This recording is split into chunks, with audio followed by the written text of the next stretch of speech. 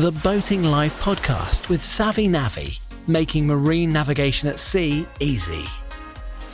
This podcast is brought to you by the Savvy Navvy boating app. Plan your trip at sea with ease, predict your fuel usage, check the weather and calculate your time of arrival in seconds. Welcome to another in the Savvy Navvy podcast series. I'm your host, Kerry Hereford-Jones, and it's a pleasure to welcome you once again on board as I meet up with a wonderful variety of guests who are all connected in some way, shape or form to the marine world. This series is designed specifically to try and help reduce the barriers to boating and show how you could potentially overcome them. Among our guest experts in this series will be a ship's pilot, a marina operator and one of the team from Sunsail. I'll also be chatting to the RNLI, along with a specialist marine insurance broker, to name but a few. So as a recap, in the last podcast, we met up with our two intrepid young sailors and their Jack Russell Freddie, Lauren and Adam, who've decided to challenge themselves with circumnavigating the coast of the UK over the next 12 months. In this episode, we'll find out more about their alternative lifestyle. Plus, we'll hear from the CEO of Pro Marine Store, who believes the way his company offers its products and services is a little bit different from the rest. Okay, we meet up again with Adam and Lauren on board the good ship Phoenix out there somewhere in the UK. We're going to tease you with that because we'll come back to that later as to where they're going and how their journey is going. Adam, Lauren, thank you so much for joining us again for today's podcast. Hello, thank you for having us back again. Absolute pleasure. Well, that means you didn't disgrace yourselves last time, guys, that we actually want to come back and meet up again. That's good then. That's a first. Yeah. So you've given us the background to you, to yourselves, to Phoenix, how you ended up with her. And of course, we haven't yet mentioned Freddie very much. So we need to come back to Freddie in a moment. Adam, on the last podcast, you were saying you'd bought the boat, but then hadn't actually got anywhere to berth it. What did you do? So I just visited a few local marinas to check out their facilities, and luckily they were very accommodating, and they said we had space, so I moved it round. Lesson learnt there? Get your berth organised almost before you complete then, I take it? Yes, I would definitely recommend having a berth to go to first, because the whole process it's a bit of a daunting process, so having everything laid out as a plan would have helped me there. I think it's really important to now have this conversation about living on board a boat versus using a boat for weekends and holidays and things. There's a real major difference here, and that's got to also shape your thinking about buying a boat, doesn't it? Definitely. So we had a slightly unique position, I guess, is that we'd never even holidayed on board a boat when we bought Phoenix. So when I met Adam, he already lived on his smaller boat, and then we got Phoenix together, but we've never actually been away on a boat for holiday purposes. So we really can only speak from living aboard experiences, really. But it was important, as you say, to look for the boat that actually has what you were looking for. And if anybody was even for a moment contemplating moving from the land to the sea, what's some of your key pieces of advice for people? So I think it's important to be honest. There are pros, but there are also cons. So by living on board a boat, you still have to do the day-to-day tasks of laundry. You can get washing machines on board, but generally we use the marina facilities, but that comes at a cost and time. It's a long process going back and forth to the marina machines all the time, but it's something you do have to think about. Water, you're obviously not plugged into the mains water, so you do have to keep an eye on your water tanks and your water consumption, which is probably not a bad thing because I think you become more aware of what the level of water that you are using. You have to buy gas, which has to be topped up manually. You can get that from the chandlery. Obviously the main one would be limited space, but I don't really think that for us that's not ever really been an issue. We're quite happy to live in a smaller space. You don't have a garden as such, but you do, I would say you inherit the space around you, so you can have a garden wherever you want really. The river becomes your garden. There are lots of pros. I think the main thing for me is that you become very aware of the weather, and I don't think I had the same awareness when I lived in a house. So I'm always aware of what the wind's doing, the tide, is it springs or neaps, what's the moon doing. I think you just become more connected to nature, and you get the secret views by sitting out in the cockpit in the evening and you're looking at the river and the sun setting, and you kind of get a different view than you would perhaps if you lived on land. Yeah, you see fish swimming around in summer, bird life. You feel that you're living in the outside. And I think it's worth mentioning that, you know, there are going to be compromises to living on board. As Lauren said, space is an obvious one. But, you know, I think as humans, you just adapt to it. And after a week or so, maybe this is just us, but you just don't notice these things, or you've just learnt to live with them. And we've never really found anything that has put us off, obviously, as we're still living on a boat. But I think it's important that you just realise that there's going to be sacrifices, but you'll get used to them, and you just make it work. You can make it work, yeah. One thing often levelled at liveaboards is that they must be cold in the winter. Often said to people, oh my goodness me, it must be so cold. What's your answer to them? I think that is our most frequently asked question for both of us. Definitely. We've been asked this multiple times, and the answer is no, we don't get cold. I'm actually warmer on the boat than I ever have been in a house. It's a smaller space to heat. Obviously it doesn't take as long to warm up. We do have a diesel heater, and we've had an electric heater in the past, and in the future perhaps maybe would love to get a log burner on board. But, you know, there are options available. But I would say it's a smaller space, and no, we don't get cold, although in the winter we do heavily rely on our electric blanket.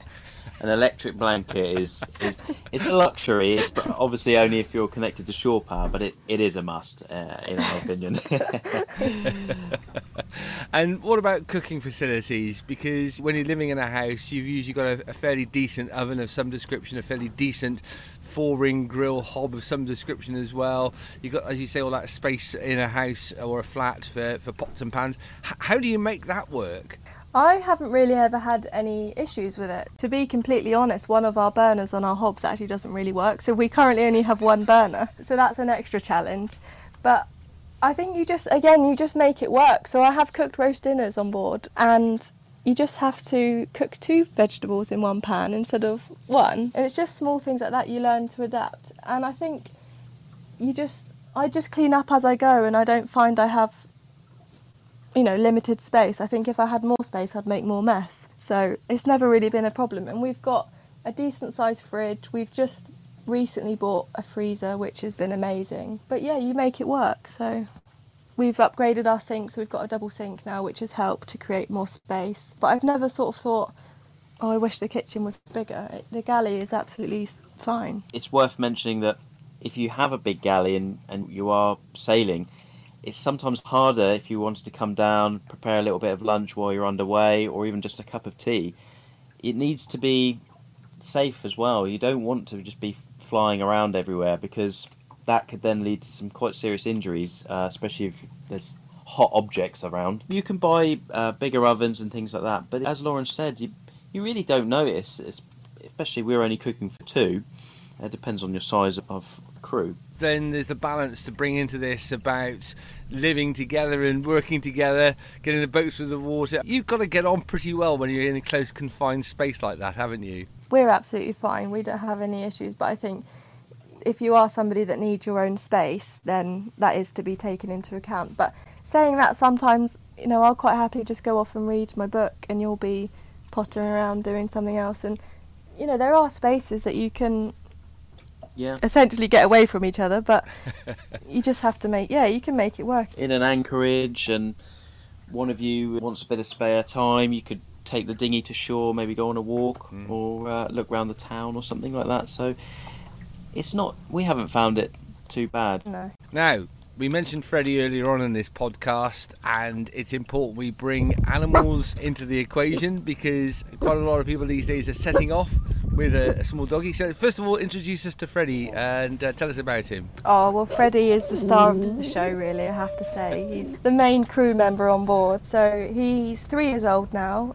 He's a Jack Russell, and he's only ever lived on a boat, so it's all he's ever known. And we take him absolutely everywhere with us. He's been camping in Cornwall, he's been hiking, he's climbed mountains in Wales, he's sailed all around the south coast, and he's now on our travels with us now. And, you know, I wouldn't be without him. It's a pleasure to have him on board. He's a true sea dog. He is. There are necessities of any animal or human. How do you cope with that? So I think the main one to probably talk about that people are interested in is how does he go to the toilet. So from when he was a puppy, he was trained on puppy pads, which we do take him to shore, regularly every day, but as a backup, he is still trained to use pads if we feel that it's needed. If we're underway and he was desperate to go, he would go on a pad. But we're in the process of training him to use an artificial bit of grass, although it's not going too well because I think every doggy can smell land and they know that you will take them to shore. So he's holding on currently. But yeah, that's the plan, is to get him trained on a bit of artificial grass. I know it works quite well for other people. We've had quite a lot of recommendations. And something that I think is worth mentioning is, depending on the size of dog that you either have or are thinking about getting, you got to think about how you're going to be getting that dog on board. So if your berth's turn 2, you might be able to just walk straight on, or you might have to put a side gate in. And a couple of people we know have actually built their own ramps so that the dog can walk on board and walk down the companionway into the boat, which is quite an interesting challenge. But I think it's definitely something that you need to consider is how you're going to be getting them on and off, because you will be doing that when you're going to be walking them 2-3 times a day. And also to be aware that when you're on a mooring buoy, you are going to have to get in the dinghy. It might be late at night, it might be raining, it might be low tide, you might have to get a bit muddy, but they are going to need to be taken to shore. So it's just something, it's not as easy as opening the back door and letting them out in the garden. But I would say all of that considered, it's worth it, 100% worth it. We have such a lovely time taking him around with us on the boat. Yeah, and we haven't yet travelled abroad, but if you are thinking about going abroad, then you might have to think about passports, vaccinations, which could incur extra costs or extra things to think about. So this is not the time to start thinking about putting the Great Dane on the boat then, probably? No, it wouldn't be ideal, I don't think. Not unless you're prepared to make adaptations. I'd say anything is possible. What about safety on the boat, with not just yourselves obviously, but with the dog? Do you have to think about things, netting and stuff like that you have to think about? Yeah, so we did install some netting a few years ago, which has really helped. He hasn't ever actually tried to jump off. He has fallen in the water once, but that was due to our fault. We were at the marina, so it wasn't out when we were sailing. No, luckily. And just before we installed the netting, he decided to jump onto the pontoon as I decided to try and stop him, but I stopped him midway and he just fell between the boat and the pontoon. Luckily, all was fine. Of course, I grabbed him straight away and he was fine. But yeah, I would say netting is a must, and also we do clip him on whenever we're underway. He's okay on deck, he's quite sensible. Like I said, he's only ever known living on a boat, so he's used to his sort of perimeter. But we do have a harness for him, which is like a buoyancy aid. If he was to fall in, then he would be fine in that. And I mean, you can even go as far as putting like a PLB on him if you wanted. We haven't yet done that, but it is an option you've got. He certainly sounds like he's living a royal life, and we'd obviously like to ask him for his views and comments on it. But what would you think he'd be thinking? When am I going to go to land next, I think, probably.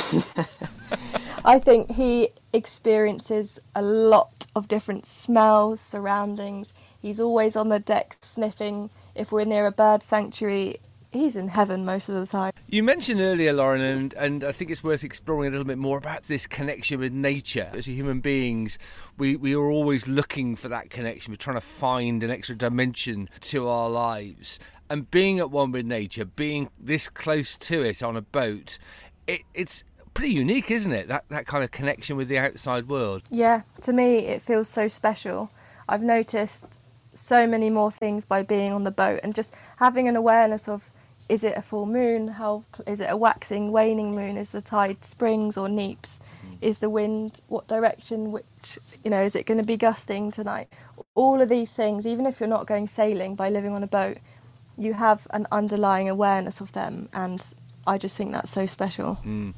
And have you become more adept at identifying different species of birds? Yeah, I think Adam's the expert at this, really. Well, I wouldn't say an expert, but definitely we've been learning different birds as we've been going along that we can hear at night. You can often hear them either in the morning, singing in the morning, and you're starting to pick out different noises, and then you're just sort of looking them up in the book and finding out what they are, if they're migratory birds. It's become quite interesting, and it's something we're just about to start getting into. And it's not just birds as well. We've recently had a little visit from a seal, which was amazing. Very close to the boat in the tender. He was there overnight, and then I managed to catch some special time with him in the morning. Wow. And that was just amazing to have him so close to the boat. Goodness me. I mean, that really is at one with nature, isn't it? Listen, I need from you 3 things you think are real positives about living on a boat, and can I ask for 3 things that perhaps more challenging? I won't say massive negativities, but perhaps the negatives. So 3 positives and 3 negatives. I think for me the main positive is the fact that I feel like I get hidden views that you wouldn't get from land, and I just think that's amazing to have a sort of secret lens on the world sometimes. Yeah, again, being connected to nature, that's probably the main pros for me. So for me, one of the main pros is the sense of freedom. The fact that you can up anchor in the morning or slip your lines, travel to a new destination, moor up, explore somewhere new, and even if it might only be 15 miles down the river or out at sea, you feel such a sense of achievement, and you feel like you're in a completely different place. And that for me is one of the biggest pros, really, that sense of adventure and exploring. It's just something that's deep rooted in all of us, I think. It's an adventure, but also an adventure that you can take your home with you. Yeah. You have the comforts, and you're never going to leave anything at home because you have it all with you. The cons, I wouldn't say there's really too many negatives because we just love it so much, but I think that some people would be affected by the fact you haven't got a garden and the lack of space. Mm-hmm. And also you have to learn a lot to be able to do this. It's not something you can just step on board and off you go. You have to spend a lot of time and effort and be very dedicated, I think, to learning and developing your sailing skills in order to be able to go travelling and go away safely on the boat.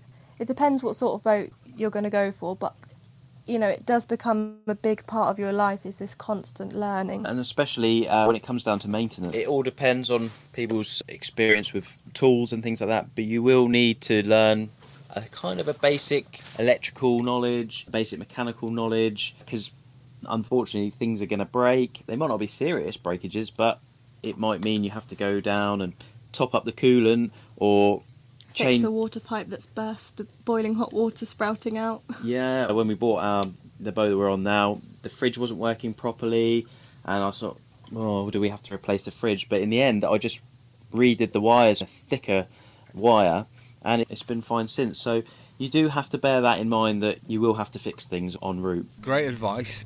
Later podcasts, we'll be touching on, as I said earlier, things about where you're going, your plans, and how you're getting on with the whole sailing effort and the energy required to get yourselves going to where you want to go. But it sounds to me like you're having a brilliant adventure, guys. And as you say, every day's a learning day. Yeah, definitely. It's not a negative as such that it's a constant learning, because I think that sort of self-development is really important, and as an adult I don't think you often get exposed to things that require so much learning and dedication and starting from scratch, so in that respect it's so rewarding as well. It is, definitely. It's being pushed out of your comfort zone and finding that you can deal with these issues, and just by trying and having a good mindset and being positive, you can fix or you can get round problems really easily. Guys, absolutely brilliant. Thank you so much for joining us for today's podcast. I hope it hasn't taken too much time out of your busy day relaxing on deck. No, it was a pleasure to speak to you. Yes, it's a pleasure. Thanks, guys. Getting stressed out planning your next sailing trip? Savvy Navvy acts like your silent first mate, cross-checking your calculations and providing all the information you need to get out on the water safely. Get integrated charts, weather forecasts, tidal heights, tidal streams, distance calculations and more in one place. Whether you're looking to plan an entire trip or just want to check the charts, tide and weather, it's as easy as 1, 2, 3. Sail safe, sail easy. Sail with Savvy Navvy. Download the app now on the Apple app and Google Play stores to start your free trial. Having heard about some of the issues around maintaining a boat from Adam and Lauren's point of view, it seemed logical now to talk to Ben Roth, the CEO of Pro Marine Store. I asked him to tell us more about what made his chandlery different and how he goes about empowering boat owners to help themselves more. We set up a Pro Marine store a year ago, actually. In 3 days is our first anniversary, and it's proved to be a real success in that we've found what I thought was a gap in the market, and it turns out to have been proved right by the previous year's activities in providing not just equipment for boaters, sailors all over the place, but also what we really enjoy, which is the customer service and the consultancy side of things, where people come and reach out to us and perhaps they want to solve a problem on the boat or find a solution, but they're not entirely sure how they're going to go about that. And so we go ahead and do all the research and then present them what we think is the best solution and why, and we talk through it over some time, and then eventually we create a package for them to solve that problem on board. It sounds like a real consultative kind of business. Just give us a bit of background to yourself, Ben. What was your interest in boating? How did this sort of all come together? Well, actually, funnily enough, in a previous life, I was an RAF pilot. That's where I started my career, if you like. But in the forces, there's a lot of availability, emphasis and opportunity for sailing and as part of the adventurous training that's available in the forces. And so I got involved in the sailing side of things just by accident, really. But I really enjoyed it and got more and more involved, and then ended up doing various qualifications and taking people on expeditions and sailing all over the place for the forces, and often working with not people in the RAF, so to speak, but it could be, Army, Navy, whoever, but taking them out and pushing them in their comfort zone slightly, maybe, and teaching them how to sail. You say that almost understated about taking people out of their comfort zones. I mean, that's the nature of being on a boat, isn't it, in many ways? Yeah, I mean, it's a constant learning process. Every time you go out, you learn something new, you come up against something that you haven't experienced before, maybe, and every time you come back, you feel that sense of satisfaction that you've improved your knowledge of sailing and, taking yourself forward. And that's really what we're now using the shop to do, which is to teach people and educate people in how to look after their boats, or what kit they might need and why, and then how to fit it, or, helping them through every step of the way. So can you give me an example or two, perhaps, of people that you've helped in that consultative way we've been talking about? Yeah, I mean, we've worked with numerous YouTube channels now, which I really enjoy, both in the UK, Ireland, in Europe. We've worked with a few channels where we've provided quite a lot of equipment now and sort of talked our way through how to fit that equipment or what they might need or whatever. And then recently we've just done a large project with a gentleman in Jersey who is doing a complete solar system on his boat, because he's basically tired of needing to run some sort of engine to create electricity. So he wants to invest heavily in solar and all the things that go around with solar, renewable energy and all the things you need for that. So we've just completed a large project on, I think it's a 55-footer, something like that, catamaran. So that's a really good one to complete at the moment. There are lots of chandleries out there, let's be honest about this.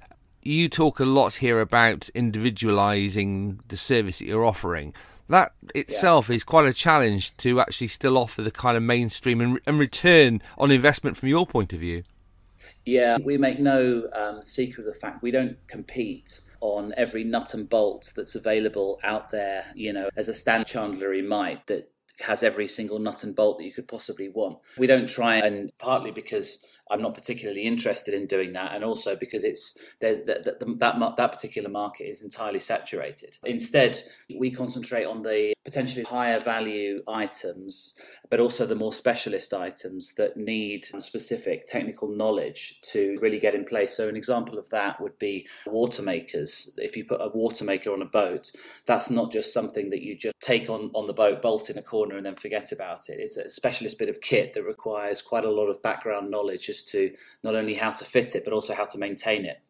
So water makers is one, solar is another. There are lots of things out there which need a lot of technical expertise to get it right, so that the customer has a good longevity with that. So from a boat owner's perspective, you can invest a lot of money into a lot of kit. You're not always going to get the best out of it if it's not fitted properly. Absolutely. I mean, the fitting is as important as the choice of the equipment. And this comes up time and time again where people have had equipment fitted, let's say poorly or not quite right, where they then come out frustrated and sometimes quite angry in the fact that they've paid all this money for this equipment and it's not working as they wished, and then they're told to go and buy a new part, which arguably, if it had been done properly in the first place, they wouldn't need to. This happens a lot on boats, I think. Yeah, I'm only smiling with the pain of it, really, to be quite honest with you, Ben, because we've all been there. So let's talk around some of the insights from your perspective into the challenges around boat maintenance and management, particularly for new owners. Yeah, I mean,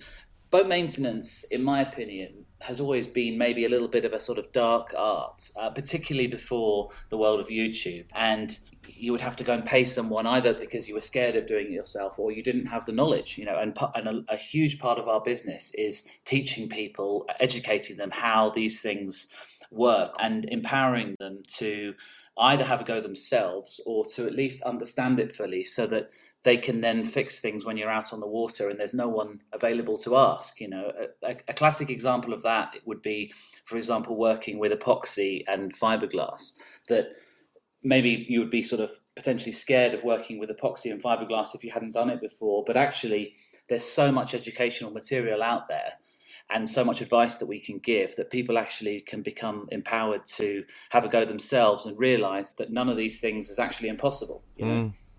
Yeah, there is that. I think you're absolutely right. My long-suffering first mate would often say the same, is that actually, you know what, Kerry? You could probably do that if you put your mind to it with the right preparation and the right YouTube channel. Absolutely. I think empowering people to realise that the people who do this for a living are not geniuses. They just are educated. So all we need to do is educate the sailing population to realise that they can have the courage to do it themselves. And through our consultancy guidance and recommendations, people do achieve what they thought they couldn't. And that's the part of the business that we really get a lot of pleasure from, is to help people, empowering them and bringing people into sailing that perhaps didn't think that they could do it. What about typical customers for you then, Ben? What was your typical customer looking like in your first year of trading? Typical customers, well, when the whole thing started, it would just be sort of casual customers looking for this, that or the other. But as time has gone by, there's more and more people who contact us with a sort of clean sheet, ideas of what they want to achieve on their boat. And then very quickly they realise that they're getting a level of customer service and also technical knowledge from us that they're not used to getting. And so many times we get reviews or whatever it might be, feedback, saying how they can't believe that you can get such service these days. And that's not to blow our own trumpet. That's sort of to highlight how poor or how lacking the service is generally. You just go online, you buy it, and then that's it. If you call the company, you may be able to get some level of technical knowledge, but not necessarily a really in-depth stuff that really gives you confidence in what's going on. There is a growing body of liveaboards, there's a growing body of sea gypsies out there. Something else you can help with, an area you can develop? Going into the future, you mean? Yes. Well, I suppose it's just taking, one of the biggest areas that's coming up more and more is that of renewable energy and people wanting to satisfy their electricity requirements on a boat with renewable energy. People moving away from diesel generators or petrol outboards or things like that, and moving into any way that they can to get a little bit cleaner on a boat, So an area that we're working a lot on is renewable energy, things like the new world of electrically powered outboard motors, for example, which is a new, massively expanding industry. And, in a few years, it's not going to be possible in Western Europe to buy a petrol outboard motor, at least a new one, and so we're starting to sell electric outboards, which sound like they wouldn't work, but they're getting to the point now where they're maturing and they actually do achieve what people want them to achieve, and so it becomes a viable option for both an outboard motor and also hydroelectric regeneration, whereby you can trail the outboard in the water and then it will actually recharge the batteries when you're sailing along. This is a fantastic part of the market that I think is the future, and I'm really happy to work in that green space. So partnerships are important. What does a partnership with Savvy Navvy mean to you and to Pro Marine, Ben? we were introduced to Savvy Navvy a while ago, actually through one of our YouTube channels that we help. And it was very soon clear that ourselves and Savvy Navvy have a similar philosophy on how we see the sailing world in terms of empowering people, making things simple and making things achievable and accessible for people who maybe lack some confidence on the water or in navigation and things like that. So working together has been a fantastic opportunity for very like-minded people to discuss things and to help each other out, to steer our customers both ways, to help maintain that level of customer service, for example. And just generally, the bottom line of the whole thing is to encourage people to get out on the water and to grow in confidence, with either their maintenance, with the products they use, or with the navigation, or whatever it might be. A good partnership then that clearly ticks a lot of the boxes on both sides. Absolutely, yeah. I mean, we love working with them. I speak to David a lot of the time, and we're sort of discussing things in the background and talking to different YouTube channels or different projects, and a definitely mutually beneficial relationship. So, in conclusion with today's podcast, Ben, your moment has arrived for a 30-second pitch as to why people should consider using ProMarine online chandlery. Well, if anyone is looking to achieve something on their boat, but is a little bit potentially scared or confused, or needs a little bit more guidance as to how they want to achieve that, or just wants to be recommended high-quality products from our curated range, as we call it, things that we've picked from the industry, then do get in touch through the website, promarinestore.co.uk. And we're more than happy to help you on even the smallest puzzles or problems on your boat. And we're very happy to go that extra mile for you to research exactly what product is going to be right for you. Ben Ross, thank you very much indeed for joining us for today's podcast. I hope you've enjoyed the moment. Thank you very much. It's been an absolute pleasure being on your podcast, and I was delighted to get the opportunity to come on. So thank you so much for inviting me.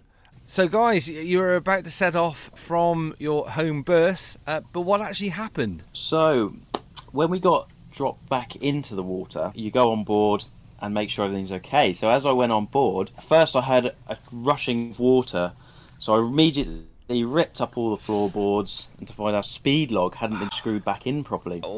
So I had to unscrew that. That's not actually too bad of a job, and then reseal that, screw that back down.